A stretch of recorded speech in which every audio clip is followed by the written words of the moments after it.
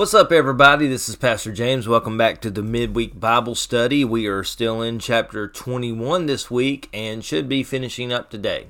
Now, remember that because we've been hung up on this one chapter, technically Jesus still only has 5 days left until his betrayal and crucifixion. So let's dig in, see how far we get, and we'll get going. So read with me today Matthew chapter 21, verses 28 through 32. We'll talk about the parable of the two sons. But what do you think about this? A man with 2 sons told the older boy, "Son, go out and work in the vineyard today." The son answered, "No, I won't go," but later he changed his mind and went anyway. Then the father told the other son, "You go." And he said, "Yes, sir, I will." But he didn't go. Which of the 2 obeyed his father? And they replied, "The first." Then Jesus explained his meaning. "I tell you the truth, corrupt tax collectors and prostitutes will get into the kingdom of God before you do. For John the Baptist came and showed you the right way to live, but you didn't believe him, while the tax collectors and prostitutes did. And even when you saw this happening, you refused to believe him and repent of your sins." Okay. So, in this moment, you have to remember that Jesus just finished dodging the religious leaders' questions about his authority and refusing to answer them because they would not answer his question. So this parable is a message specifically for those religious leaders trying to trap Jesus, and it's coming immediately after they ask and question Jesus on his authority, and no answer is ever given. So, it's very important to remember that. But we can all learn from this parable, and that's the beauty of Scripture. It may have had a specific person or people that what was written down was given to them, but when it comes to it in the long run, we can all gain from the Word of God if we are willing to believe it to be truth, believe it to be God's Word, and apply it to our lives. So let's start out looking at this parable and kind of see where we're being led on it. So the father has 2 sons, and these 2 sons both belong to the father. They are loved and valued as the father's own flesh and blood. They are going to inherit the father's kingdom, wealth, vineyard, whatever you want to look at it. I mean, in this story, it's a vineyard. And he calls both of these sons to go out and work in the vineyard. And with the vineyard being a major part of their inheritance, it's a very necessary expectation that these sons go out and help care for it and not just expect to profit from it without tending to it or investing in it in any way. And it's very interesting that Jesus gives one that says no, but eventually does what is right, and one that says yes and basically purposefully neglects his responsibilities. Jesus in this story doesn't address the hard no's, the people who refuse and then don't go, and the hard yes, the people who say yes and then go through with it. Rather, he addresses the people that start out with the bad attitude but eventually surrender, and the people who start off with a good attitude, they say all the right things, but they fall to the wayside, and as the time of responsibility approaches, they don't follow through with their promises or their word.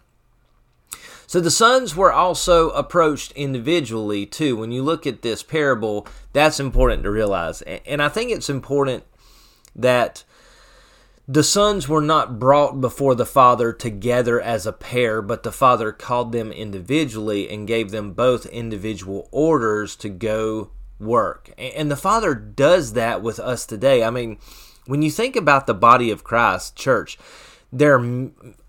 all of us are called to serve God in very similar ways. And so, like he says, go out and serve the vineyard.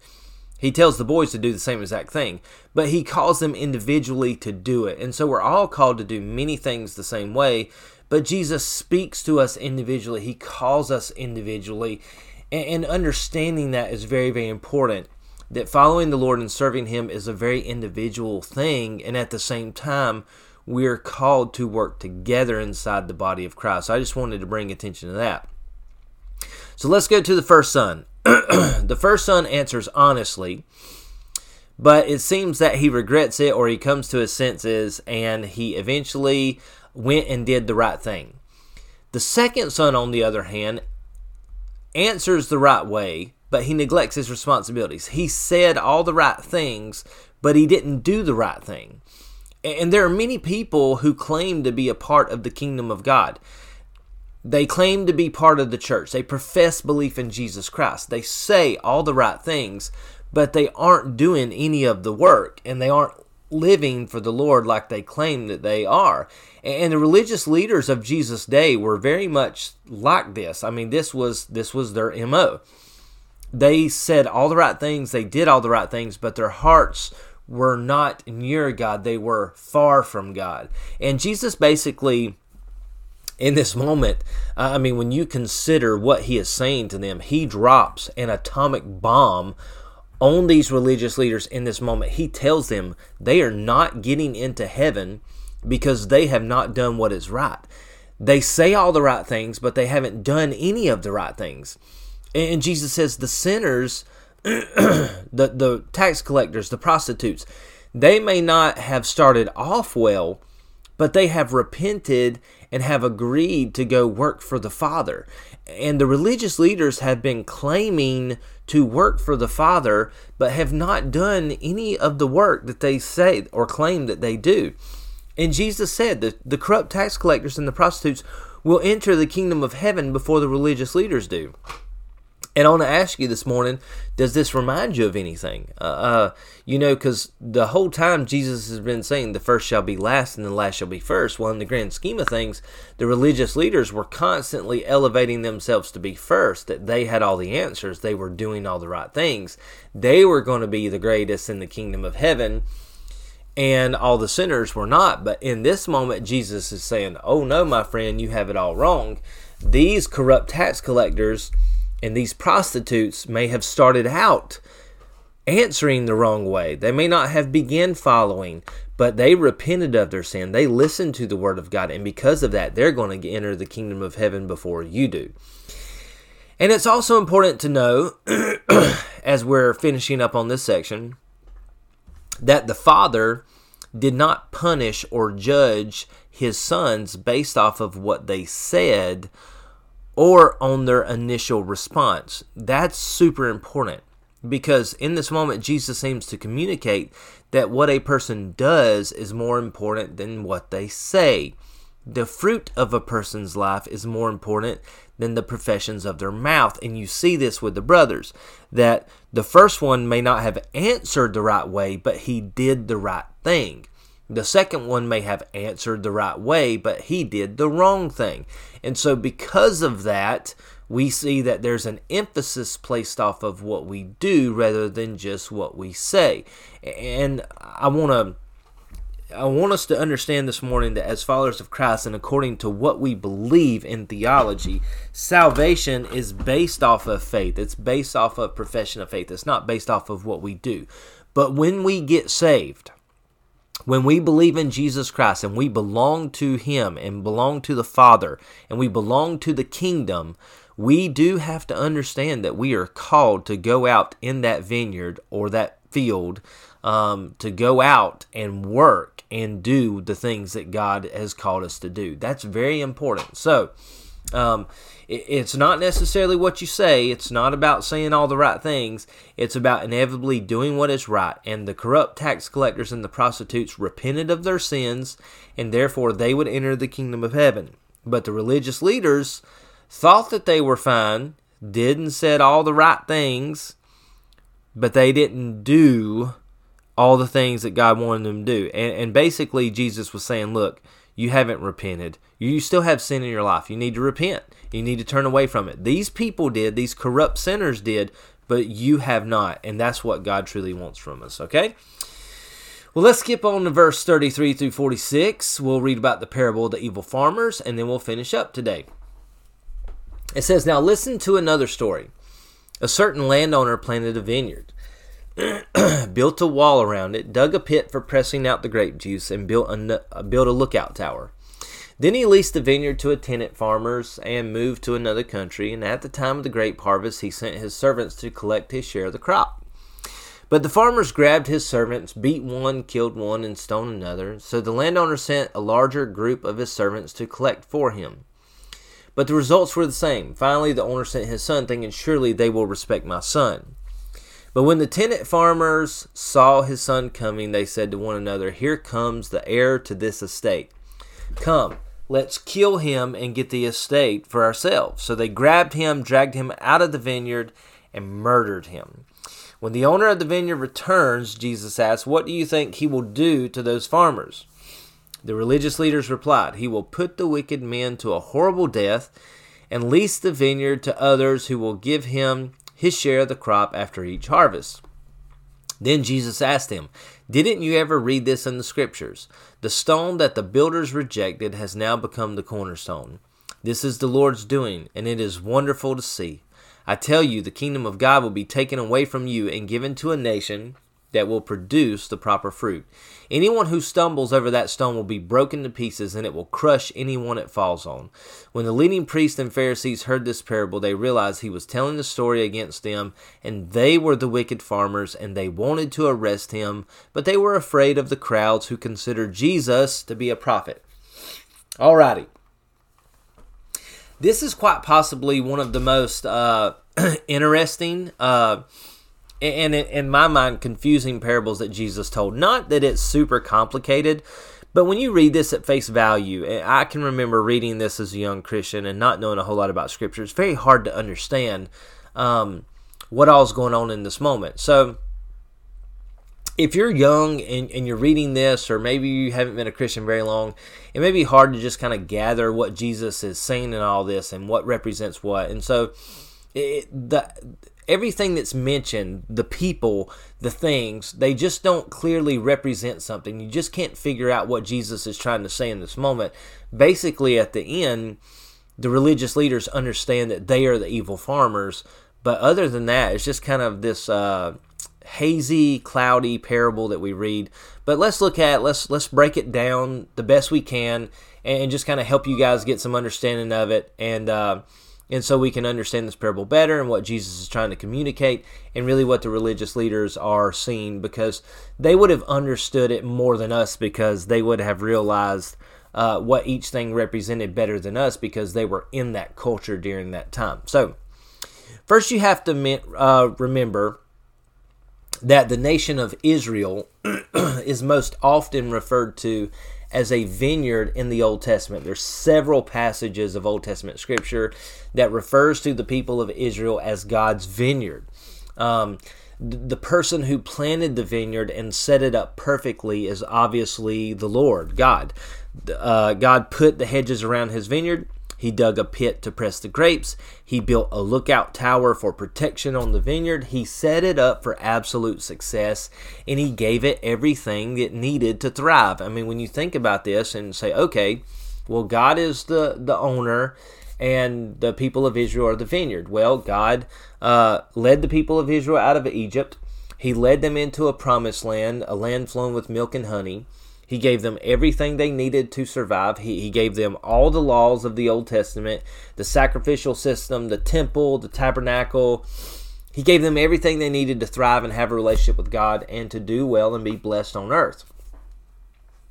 So then, because of that, he turns that vineyard, he turns the people of Israel over to a tenant, someone who's responsible for carrying that vineyard.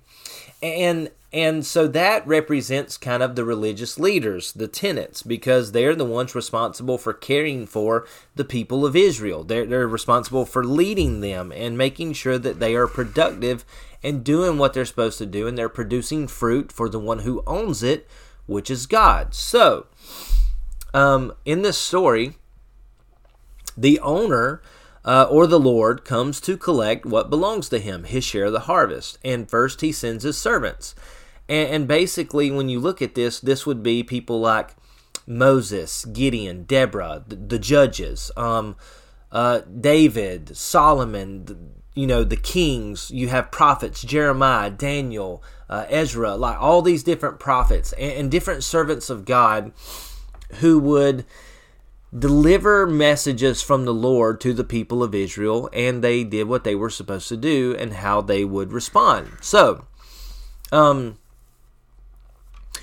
when these servants are killed and mistreated, the owner or the Lord sends a larger group of people. So you see this later on. It's like early on in the history of Israel, you have Moses and Joshua, and then you have judges here and there. Then you have a king, and then you have a few prophets. But later on, once the people of Israel kind of begin to dissolve because they're being taken into exile because of their sins, the Lord is sending prophets, like large numbers of prophets, and they're all being killed.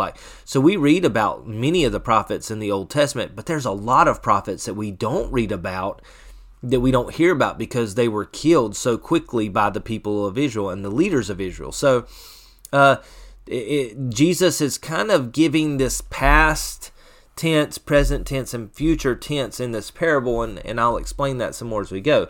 But the results were the same when he sends the larger group of representatives to collect on his share. They're killed, they're stoned to death, they're beaten, they're humiliated. So finally, the owner, or the Lord, sends his son, thinking, surely they will respect my son.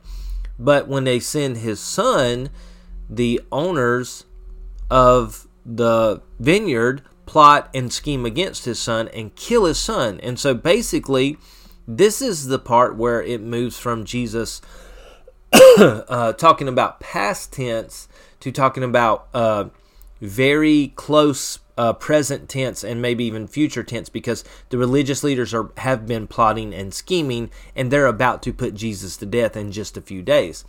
So Jesus is explaining the history of the relationship between God and the people of Israel and the religious leaders of the people of Israel, both past, present, and what will be soon future tense. So after providing a story that enrages the religious leaders up above, now Jesus is also providing a parable of how these evil farmers acted, and Jesus asks what the owner or the God would do to the farmers. And the religious leaders are happy to say, well, the owner is going to punish them immensely and make them suffer for what they've done. So once the response has been given, Jesus quickly reveals the meaning of the parable and who the evil ones were.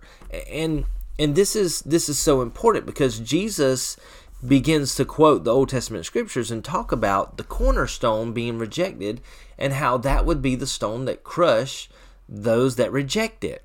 And in this moment, the religious leaders, they are beginning to realize that Jesus is saying that they are the evil farmers and he is the owner's son. So Jesus is inadvertently saying that he is God's son. He is the Messiah in this moment. And this infuriated the leaders, because they were looking for a way to arrest Jesus and kill Jesus, but they couldn't, because Jesus doesn't just come out and say it, even though they know that he's saying it. Okay, this is just a parable. It's a story for teaching, but they know what Jesus is communicating, even though he's not necessarily saying it outright.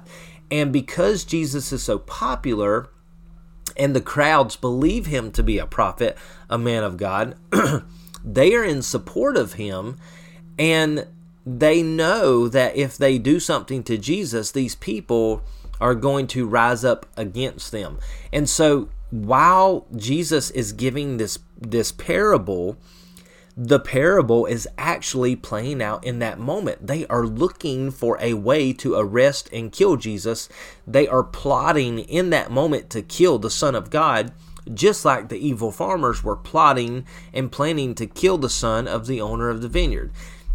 And one thing I want to call your attention to as we're closing out today is the fact that Jesus said the kingdom of God would be taken away from these religious leaders and given to a nation that would produce a proper fruit.